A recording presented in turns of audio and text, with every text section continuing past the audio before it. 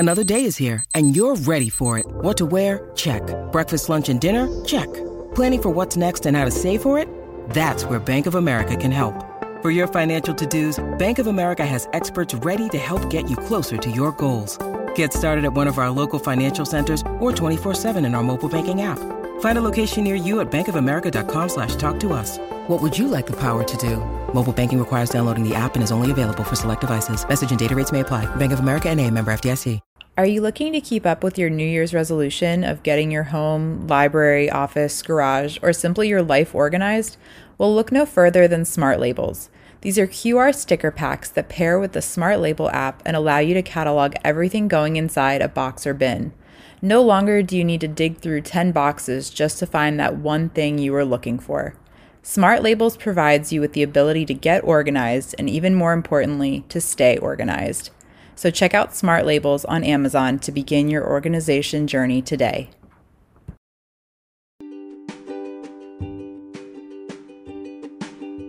Welcome to A Court of Fairies and Fangirls. I'm Alex. And I'm Sarah. And this is a Sarah J. Maas fan podcast where we are obsessed with her books and can't stop thinking about them or talking about them. So we figured, why not record us thinking and talking about it? We're going to break down chapters, go through each book separately, go into character analysis and any thoughts or kind of theories that we have about books, characters, plots, etc.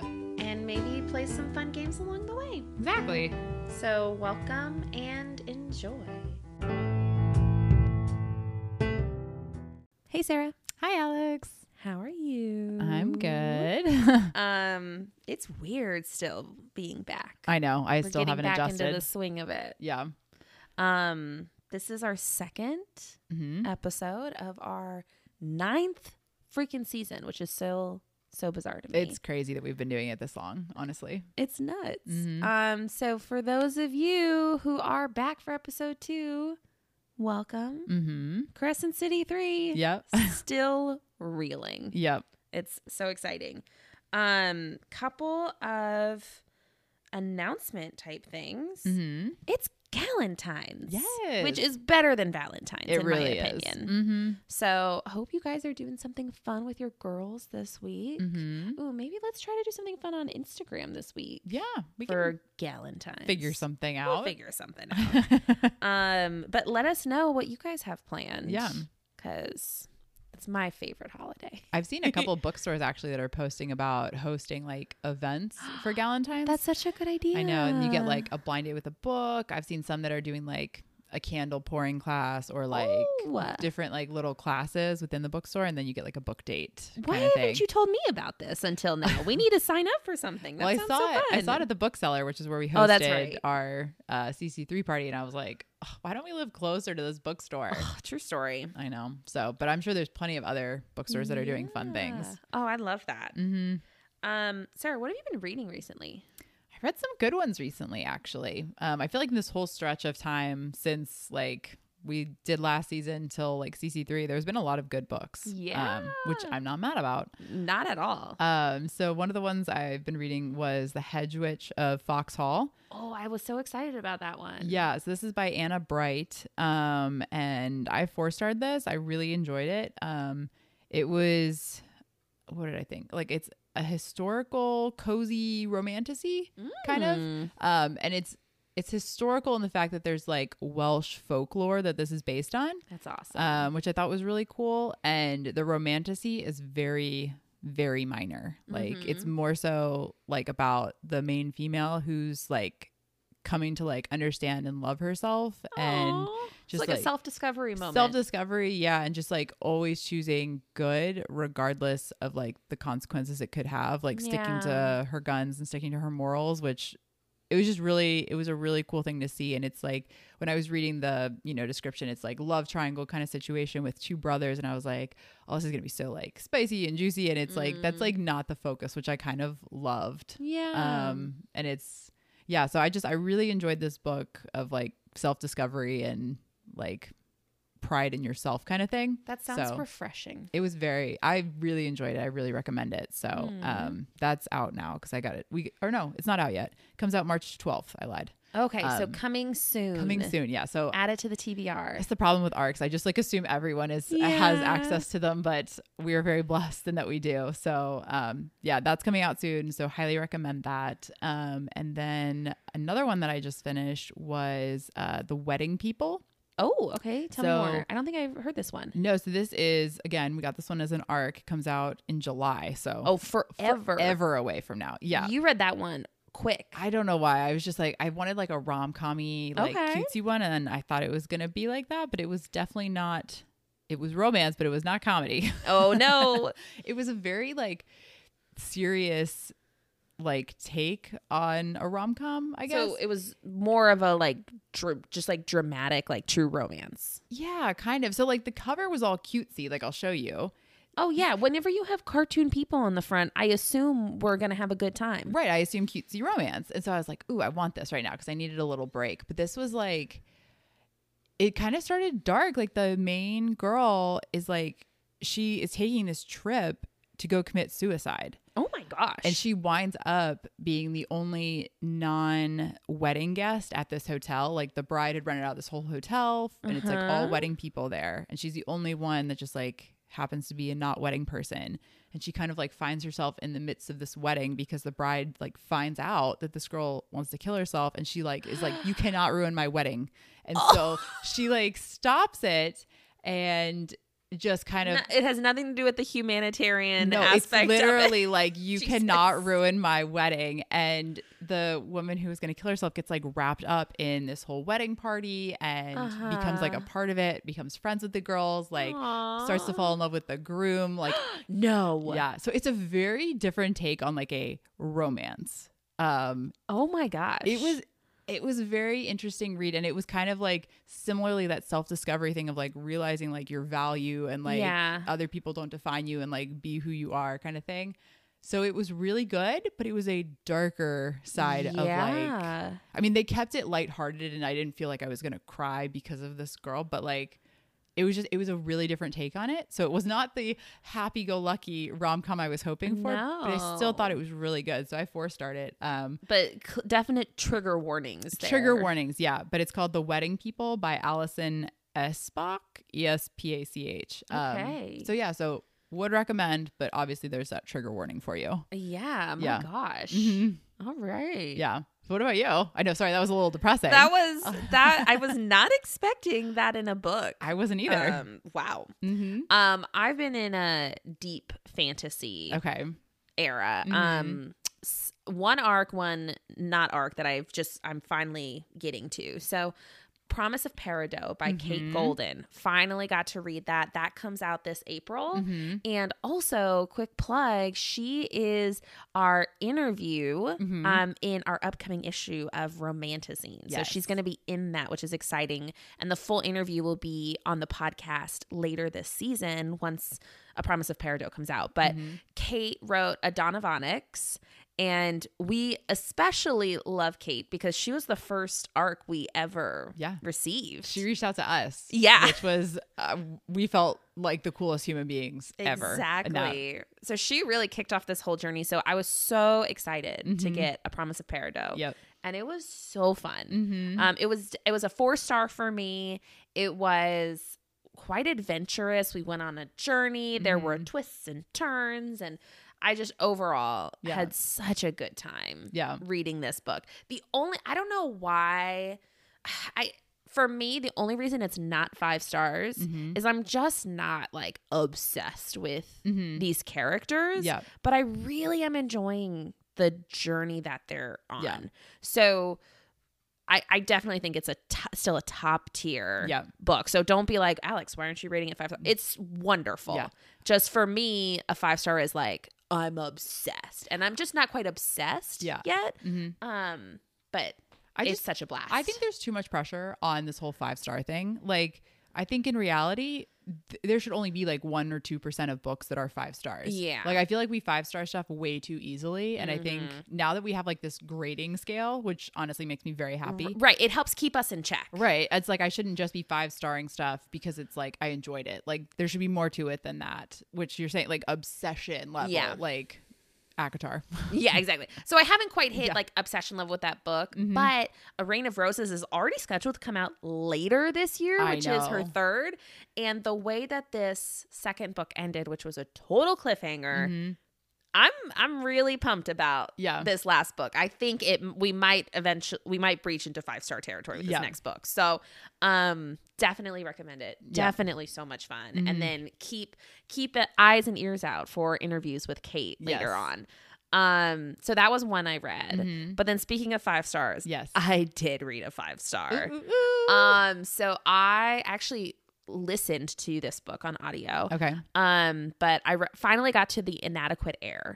So this is by Danielle L. Jensen, and this is the second duology in the Bridge Kingdom series. Okay. So, Bridge Kingdom was about Arin and, oh my God, why can't I remember her name? Oh, I couldn't tell you for the life of me. That was so long ago. Lara. Oh. Wow. I was like, I love them. I'm obsessed with them. Why can't I remember? Okay. So that was about Arin and Lara. And this one is about Karis and Zara, which was kind of hinted at in the first duology. And you just went way deep into it. That's her brother, correct? Correct. Okay.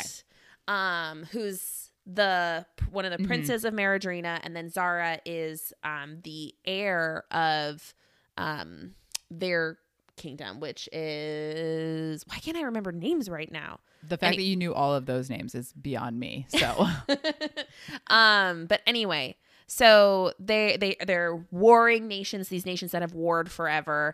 And it was interesting because this book picks up, this is going to sound confusing, but so the first book of this duology happens during the second book of the first duology. So there's like overlap in how the previous duology ended and this duology started, which was kind of cool because you got to like see a different side to some of the things that I was like, I loved and was excited about in the first book. And you got to see kind of like how they kind of come together a little bit more. So I'm obsessed with their romance and how these two very different characters are coming together and like are dreaming of, countries at peace, and it's just so precious and it's so sweet, and it has a huge cliffhanger that gave me so much anxiety. But I loved it. I was so excited about it. 5 stars, amazing. And if you have Audible, it was free on Audible. We love that, and I was like, yes. So that was also very exciting. Yes. So up next in terms of listening is going to be the last one, which is The Endless War. Because I'm in a Danielle L. Jensen flow because we have her book coming out at the end of this month, which is a new series. That's A Fate Inked in Blood. Which we're going to the book signing for, and I'm so pumped. So exciting. So that's in a couple weeks for us. And then she's writing the third duology in this like Bridge Kingdom world that's focused on Anna. So I'm like, I got to get caught up. Got to get back into it. But I love her as an author. And so very excited about that one. All right, let's see. Sarah, what else do we have going on? We need to shout out our lovely patrons. Oh my goodness. Okay, so for those of you who are fam members on Patreon, one of the perks is you get shout outs on this podcast. Yes. So first off, thank you so much to Heidi P, Kate R, Brandy S, and Danielle L. Thank you guys so much. Thank you. It means the world to have your support. Yes. Exciting things. And if you would like your name shouted out, just join the fam. Yeah. It's $5 a month. It's like, I'm not going to say that's not nothing. It's a cup of coffee. It's a cup of coffee. Buy us a cup of coffee. Anywho, but really appreciate all of you guys. Yes. All right. Do we want to dig in? Let's dig in. Okay. So this week we're doing chapters 3-7. And we are calling this episode Keep Close. Yeah. Bum, bum, bum. So intense. Yes. All right. Chapter 3 summary. Bryce's interrogators leave her bored and alone. Sabine catches up with Ethan, Sigrid, and co. What'd you notice? Well, Nesta confirms that Bryce's tattoo is in fact made. Right. Just so nonchalant about it. Oh, it's made. Like, that's made. Yeah. And then, oh boy, like the wolves catching up with Ethan and co. Like, it can't be good. No. Okay, so where we left off last week, Bryce took that special bean and her tattoo's glowing, and they're like, "What is happening?" Right. So Rhysand disappeared, got Nesta, brought her back. Yep. And so it's like, oh, why, hello again. Yes. Nesta. But she, being made herself, is one of the few people who can like truly tell if something is made. Correct. And this is where she confirms, to your point, that there is something in her tattoo that is made. Yeah. And have we had it confirmed? I don't know if I just assumed that this is true. And so it's truth in my head. But have we had it confirmed yet that the horn is a trove? We have not. So it's technically still not confirmed. Technically still not. I'm just convinced. Yeah. Wait, are you talking about like in the whole book? Or are you talking about like in like as of now? Up to this point. No, we've not had it confirmed. It's not confirmed. No. I've just assumed. I think all of us have. Up to this point that's true. I feel like of all the SJM theories, that was like everyone. That was like yeah, of course. It's a giveaway. It was kind of like the sword and the like knife. We're all just like, we know that these are like, we know. So yeah, I feel like the trove is kind of another, we know, but it has not yet been confirmed. Yeah. So when Nesta said this, I was like, welcome to the party. Yeah. I was like, fourth trove. Yep. What else did you notice? So they've basically like it just seems like Bryce, I can't decide if she like wants to cooperate, doesn't want to cooperate, but it's like it would be in her best interest to cooperate. Right. And Nesta kind of like tells her that. She's like, you're not going anywhere. Like you might as well just cooperate. Yeah. So I don't know. I'm like, I know we get perspective into Bryce's head, but I'm at the same time, we like never get enough of her perspective because she's always plotting and scheming and we never get that until the very end. True. So it's like, I wish I could really understand, like, do you want to tell them or do you not want to tell them? She doesn't have the perspective on them that we do. Right. That's true. So she's like, they're just captors to her. What are they going to do to me once I give them answers? Right. Like, are they actually bad pretending to be nice? Yeah. Yeah. But so they've taken her sword basically because she comes to and realizes like her sword is no longer with her and she wants it back. But Asriel tells her like, give them a good reason to give it back, which again, like as a captor makes sense. Yeah. So, but so they leave her there and she's basically just like stuck. There's like this weird dark magic at the door, which is unlocked, but she can't actually leave. Yep. And then there's a grate with like some scary ass monsters down there. Yes. And it's like she's obviously looking for ways out, but they're that's it. Like those are your options. And also, okay, did I miss this? When did Bryce and Hunt get married? Like she mentions them, and I was like, I'm sorry. And even one of our listeners was like, did I miss this? I was like, I feel like I overlooked this too. Like, when did they get married? There's a part of me that wondered when they just said like, hey, we're mates. That's them essentially married. But there was no like actual I don't think so. Wedding. Like I know this is really embarrassing. We literally broke down every chapter, but I don't actually recall. I thought the same thing and I was like, is it just when they were like, hey, we're mates? Right. Because it mentions like on the autumnal equinox and I was like, are they talking about when they were at like Celestina's party? I think so. But like they said they were engaged. Like I don't recall. I don't think they said they were engaged. I think it was that they were mates. Yeah. And I think everyone's just like, okay, if you're mates. But you're not married if you're mates. I don't know. I thought that was so weird. I was like, did we like miss something? That was one of those like weird details that I was like, I don't feel like this is correct. It was confusing. Because I feel like it's been said like a million times in this book. Like they mentioned like husband and wife so many times. And I was like, did we miss this? I know we forgot to talk about it in the gush, but I was just like, when I was reading this again, I was like, wait, this was one of the things that I was so confused about. Right. So I think it's just when they declared to everybody like, hey, we're mates. So weird. It was like, I don't know. Okay. Just needed to like double check that I wasn't like totally like forgetting about a major scene that happened. Yeah. Or maybe like we missed something. I don't know. If you guys know when they actually got married, please let us know. Yeah. Anyways, so just needed to make sure that I was, because you are so like aware of everything that happens. No, that I was like, maybe Alex remembers. No, I had a friend who texted me the same thing, and I'm like, I think it was just when they declared that they were mates. Interesting. Okay. Like in front of everybody. I don't like that. I don't know. Feels like we skipped a step. I know. I agree. All right. So then we pivot to the meat market. Mm-hmm. Because again, when we ended last, the scents of wolves were converging. Correct. And so the group is like, what do we do? How do we get out of here? Do we make a run for it? They're like freaking out. Declan at one point makes another option or makes a suggestion to go to Ethan makes a suggestion to go to the comitium because maybe Isaiah will help them. And Declan is like, I don't see another option. Like, he might go to Celestina. And Flynn says, the governor's cool. But then Mark goes, I don't trust any archangel. And I was like, good call, Mark. Yes. I was like, hello, Celestina betrayed us. They don't know that, though. I know. I forget that they don't all know everything yet. No. So, it's been like 2 days. I know. Yeah. So, but it looks like that's what their plan is going to be. Well, they don't really have any other options. So, yeah. But as they're like standing there, like they can tell, like Ethan picks up that Amelie's scent is there. So he knows she's getting closer. So they push through this door only to find Sabine is standing there. Yes. Yeah. And it said, Sabine let out a joyous laugh. Her eyes met Ethan, filled with nothing but hate. And then she faced Sigrid. Ethan's dismissal clear. He was nothing and no one to her, not even a wolf to acknowledge. Oh. Like, that's got to be so hard for him. Like, because he grew up with Sabine. Yeah. Even though he might not have liked her. Yeah. This is still like the alpha parent or the prime parent, whatever. So. Sabine's such a brat. I know. And obviously, like, she sees Sigrid and it's like, that's who she's there for. Yep. And the chapter ends with her saying, you look exactly like him. Referring to her brother who she killed. Yeah. It's just wild.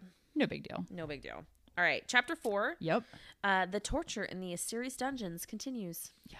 I hate that they're all being tortured, but I love like the support that they have for each other. They are bros. Oh, they're just like there for each other. And I love it, but I hate it. Like, I hate that they're all being tortured together, but I love they're together. Well, they could have so easily turned on each other. 100%. Thinking like maybe I'll get out. Like, because they're in so much pain. Right. But they're all so strong and so brave, and they just come together. I know. And I love that we get to hear like their inner monologues. Like, I really wish we got to hear Baxian's. Yeah. It's kind of sad that it's just like Rune and Hunt, but I love that we at least get their perspectives as they're like reeling, standing there. So the chapter opens up in Hunt's perspective, and I just feel so bad. I know. He's like swimming in guilt and pain, and it's just ugh. Yeah.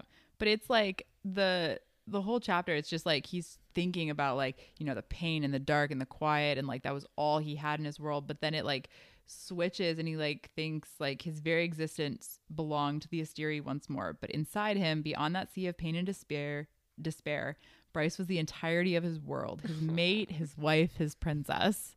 I'm just like, oh, stop, Hunt. Yeah. So sweet. So it's like at least this time he has something like to hope for, to like keep him out of like that darkness. Yeah. But it's so hard because he's just swimming in regret. Oh, 100%. Like he says like he should have seen it coming. Part of him had seen it coming a few weeks ago when he tried to convince Bryce not to go down this road. He should have fought harder, should have told her this outcome was inevitable, especially if he was involved. He'd known not to trust Celestina, that her whole new governor, new rules bullshit.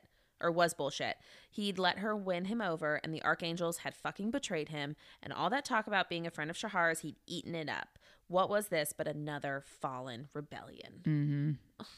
I know. But it is. I mean, that's essentially what happened. No, but it's like it's not his fault. No, it's not. Like, it's everyone's fault. They all signed up for it. It's Bryce's fault, to be honest. Like, she's the one that pushed all of this. Let's be honest. Yeah. But I'm so impressed. They haven't given they've given Pollux nothing. Right. So they are holding strong.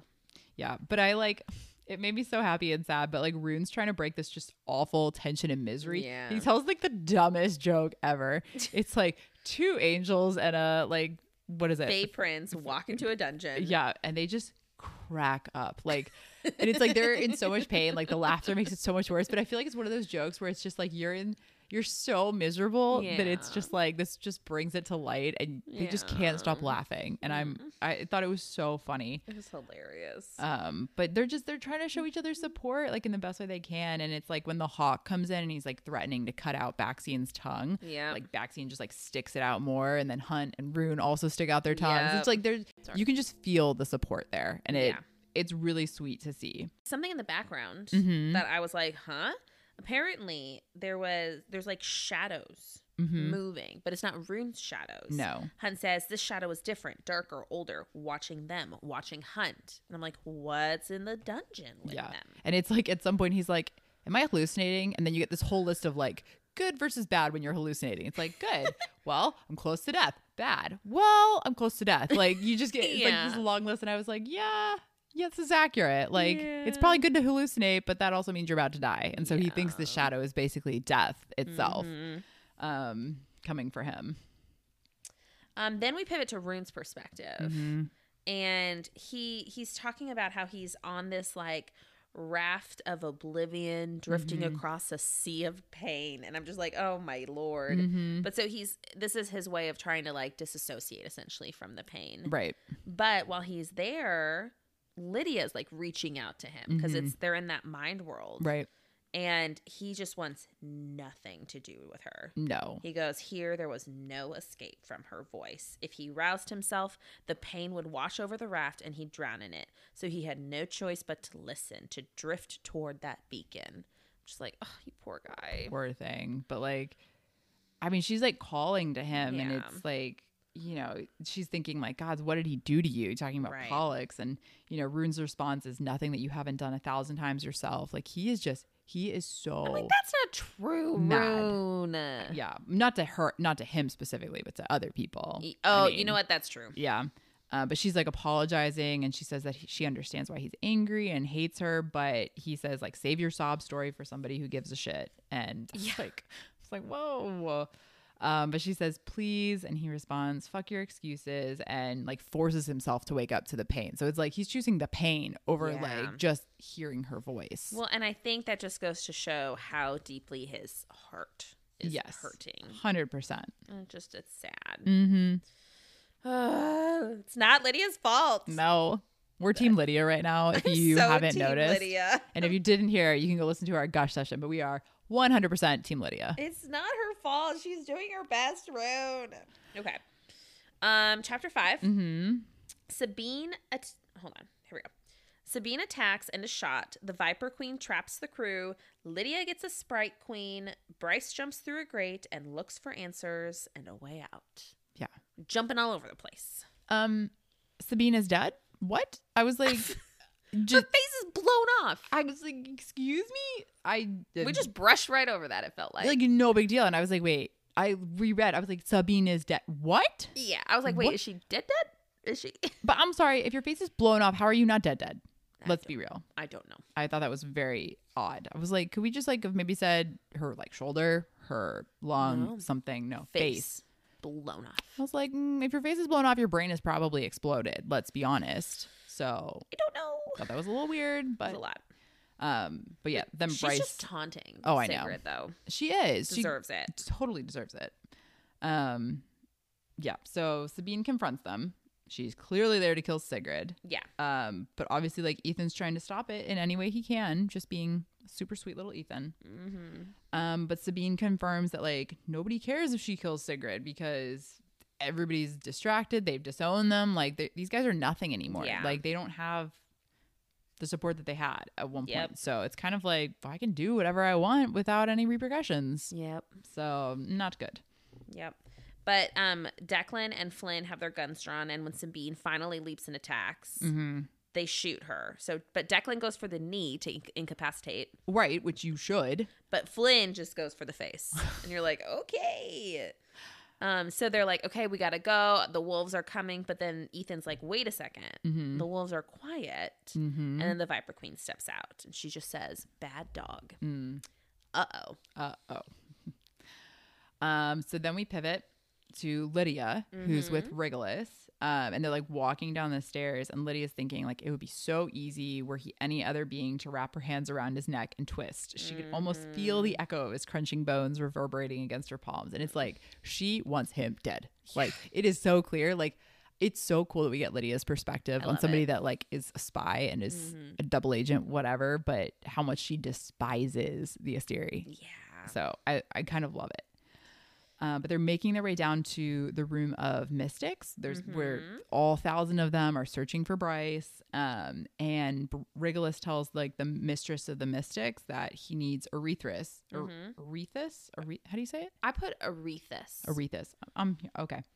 And she is the Sprite Queen. Yes. And they're doing that because Lydia is asked to use the Sprite Queen for a little while, and you're kind of like, Yeah. But she claims that she thinks that she'll be able to break Hunt Right. with her help. Mm-hmm. And I'm kind of like, you couldn't, like, I find it interesting that Regulus is like, I mean, he says it's like unorthodox for her to like request this, but I'm like, couldn't you just use fire? Like, do you have to use Sprite fire to? She's saying it's something about the Sprite. I think she's thinking they all know about Lahaba, and so maybe someone like Lahaba hurting Hunt could help break. I don't know. But clearly, like, Lydia's thinking like this is because Regulus agrees to give her permission to use Arethusa for a week. So Lydia's like, well, this clearly shows how desperate Regulus is to break Hunt. Yep.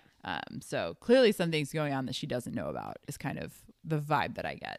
Totally. And the Sprite Queen agrees reluctantly. Right. She doesn't really have a choice. Yeah. But I did think it was interesting. So the reason that the Sprite Queen is down there with the Mystics is her light and specifically helps protect the Mystics that like venture into hell. And that's why she's there. And I was like, oh, I thought that was interesting. Yeah. Okay, so then we're with Bryce, alone in her dungeon. Yes. And I think it's funny how she's like hyping herself up. I thought it was so funny. Like, she's like, do something. Like, do it. Yep. And so she's looking at that grate and all of those like monsters like swimming underneath. And they're so creepy. I'm picturing these like just like giant eels. Yes. Kind of. And I mean, like, black eels. They're similar to the Sobex, which is what like Therian fought against when they were escaping the Bone Quarter. So like these massive creatures. Yes. I'd be scared to jump in, obviously, because it's like you got one shot and you have like barely any power left. So it's like you have to winnow exactly onto this like little ledge. Yeah. It's terrifying. Yeah. But she does it. Yeah. She goes, fuck this. And then teleported into the pit. I was like, you go, girl. Yeah. And then we pivot again. Yep. Back to Therian and crew. Yep. But they're, giving him the rundown of like what just happened, that Rune and Hunt are trapped in the Eternal City, that Bryce is gone. Well, part of the reason they're there is the Viper Queen was like, come into my abode. Oh, yes. So now they're kind of stuck there. And they happen to be with Therian. Correct. Who's totally like jacked up on the venom. Yes. That is like Therian is there and they're just like talking about how Ethan like wanted to come help him, and it says he closed his eyes once more this time because he couldn't stand the sight of his friends, couldn't stand the worry and pity in Holstrom's eyes as the wolf took in his sorry state. Captain whatever, more like Captain Worthless. Yeah. Like he is having the biggest pity party for himself. Truly. Like, and I'm sad. just like, you chose this. I know. There were so many other options we could have worked through, but your impulsiveness, like, not good. No. And all of your friends here now are basically the Viper Queen's captives. Right. Like, it's time to step up. Let's do it. All right. So then we're back with Bryce. She winnows / teleports to that spot. And her starlight power is keeping everything at bay. Yeah. So convenient. I know. And she's like trying to figure out where to go, and she like looks left, her star's like fine. She looks right and her star like dims, and she's like, well, I guess we're going left. Yeah. Like, so now it's like a weird GPS kind of thing. Right. And it's like she just like kind of starts walking, and the beasts like don't touch her. They just kind of let her walk. Yeah, it says at one point, it says, she glanced at the star in her chest, still glowing brightly. They are your champions too, it seemed to say. And I was like, oh, so like, would they fight for Bryce? I don't know. But yeah, I don't know.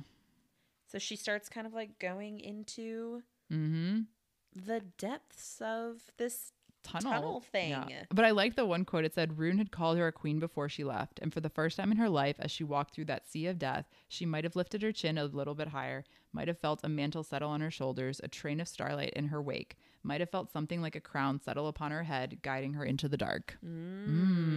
Is she exactly where she's supposed to be? Maybe. All right, then back with Therian. And he's chatting with Ethan. And so he's catching Ethan up as to like why he's in the Viper Queen's like clutches. And he's just very defeatist about it. He says, it's too late, Wolf. There's no saving me. Yeah. So down in the dumps. I know. And Sigrid this whole time is freaking out because she now feels trapped in the Viper Queen's lair, because they're like, well, can we leave? And they're kind of like, no, not really. And so she's just like instantly like trapped. And I'm like, it's very triggering. She's got PTSD. Very triggered. Yeah. But Ethan's like trying to calm her down, like saying, get some sleep. Like, we just have to be smart, think of a plan, essentially.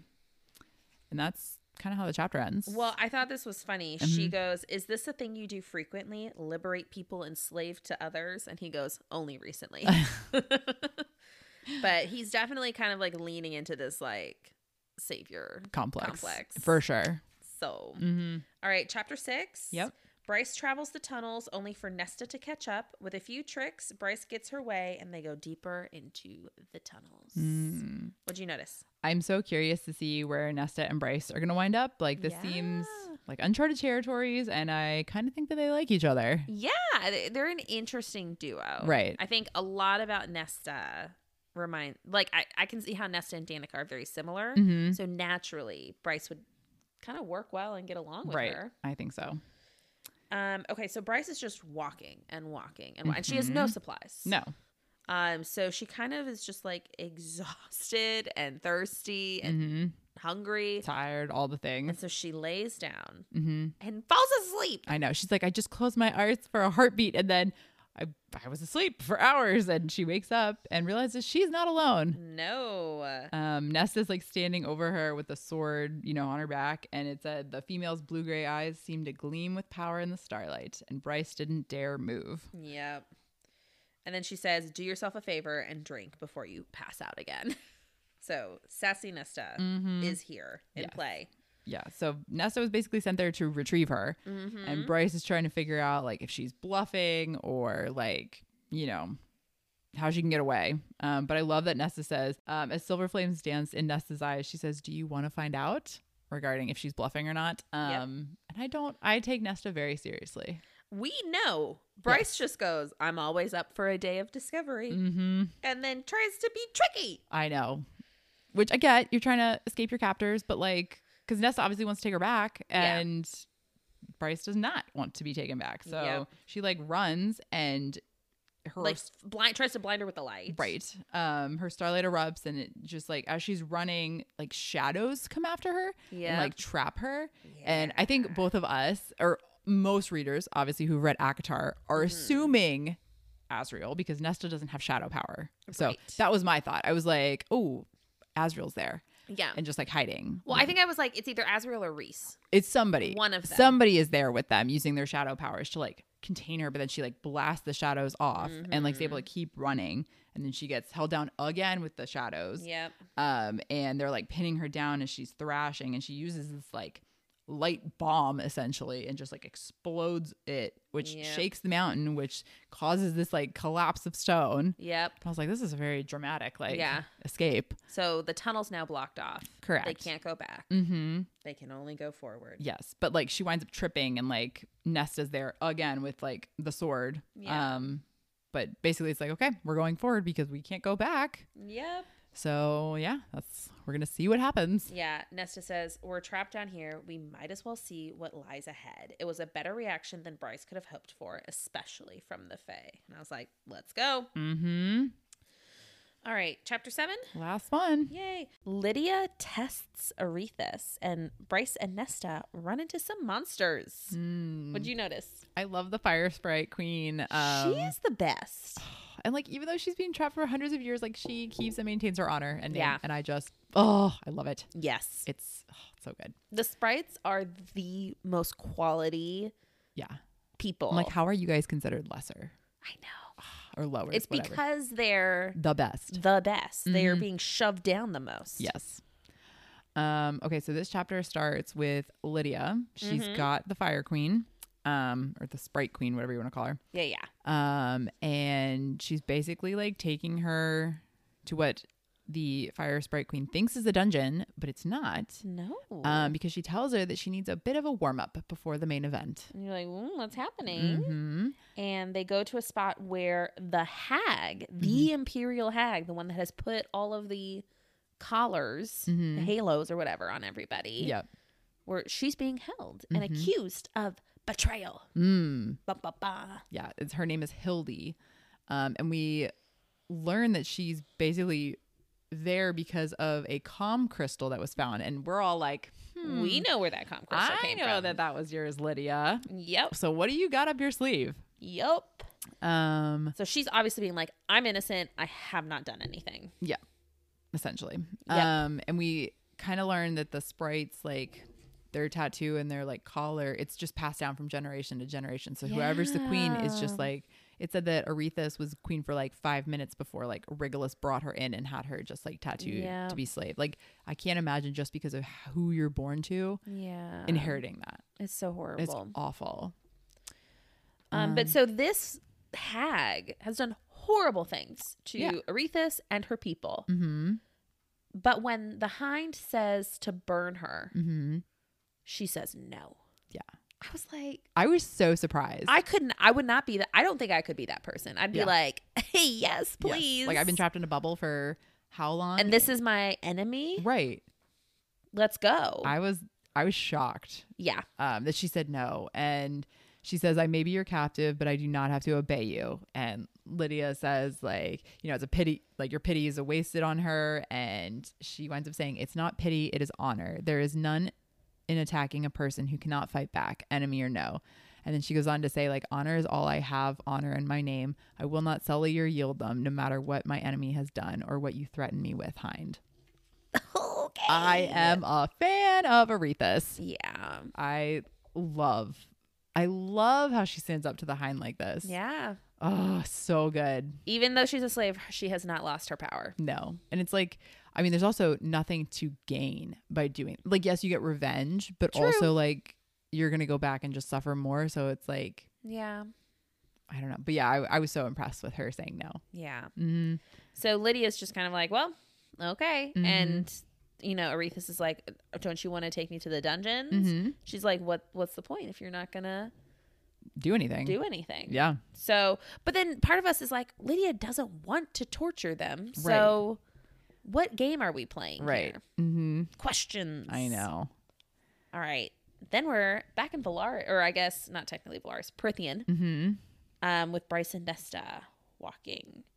Yep. And they're in these tunnels that are huge. Yes. And they come upon this like massive ravine that has a bridge across it. And I was like, it reminds me of when Nesta was going to Romuel and there was like that one bridge. Oh, yeah. And you're like, what's going to happen? And obviously like Nesta is like, you know, I haven't lived long enough to know every horror in this world, but I can tell you that dark places tend to breed dark things, especially one as old and forgotten as this. Yeah. So I'm She's like, not wrong. No, I'm like, what's coming? What is coming with this bridge? They should definitely be wary. But it's just so interesting. This whole area has never been explored before. Right. So like Reese and crew have no idea what's down here. And part of me is like, why? Right. But apparently they didn't know it existed. Right. I mean, well, why would you go into like the beast lair to find a cave to go explore? Like, I mean, I guess. Yeah. But then we also find out that Nesta volunteered.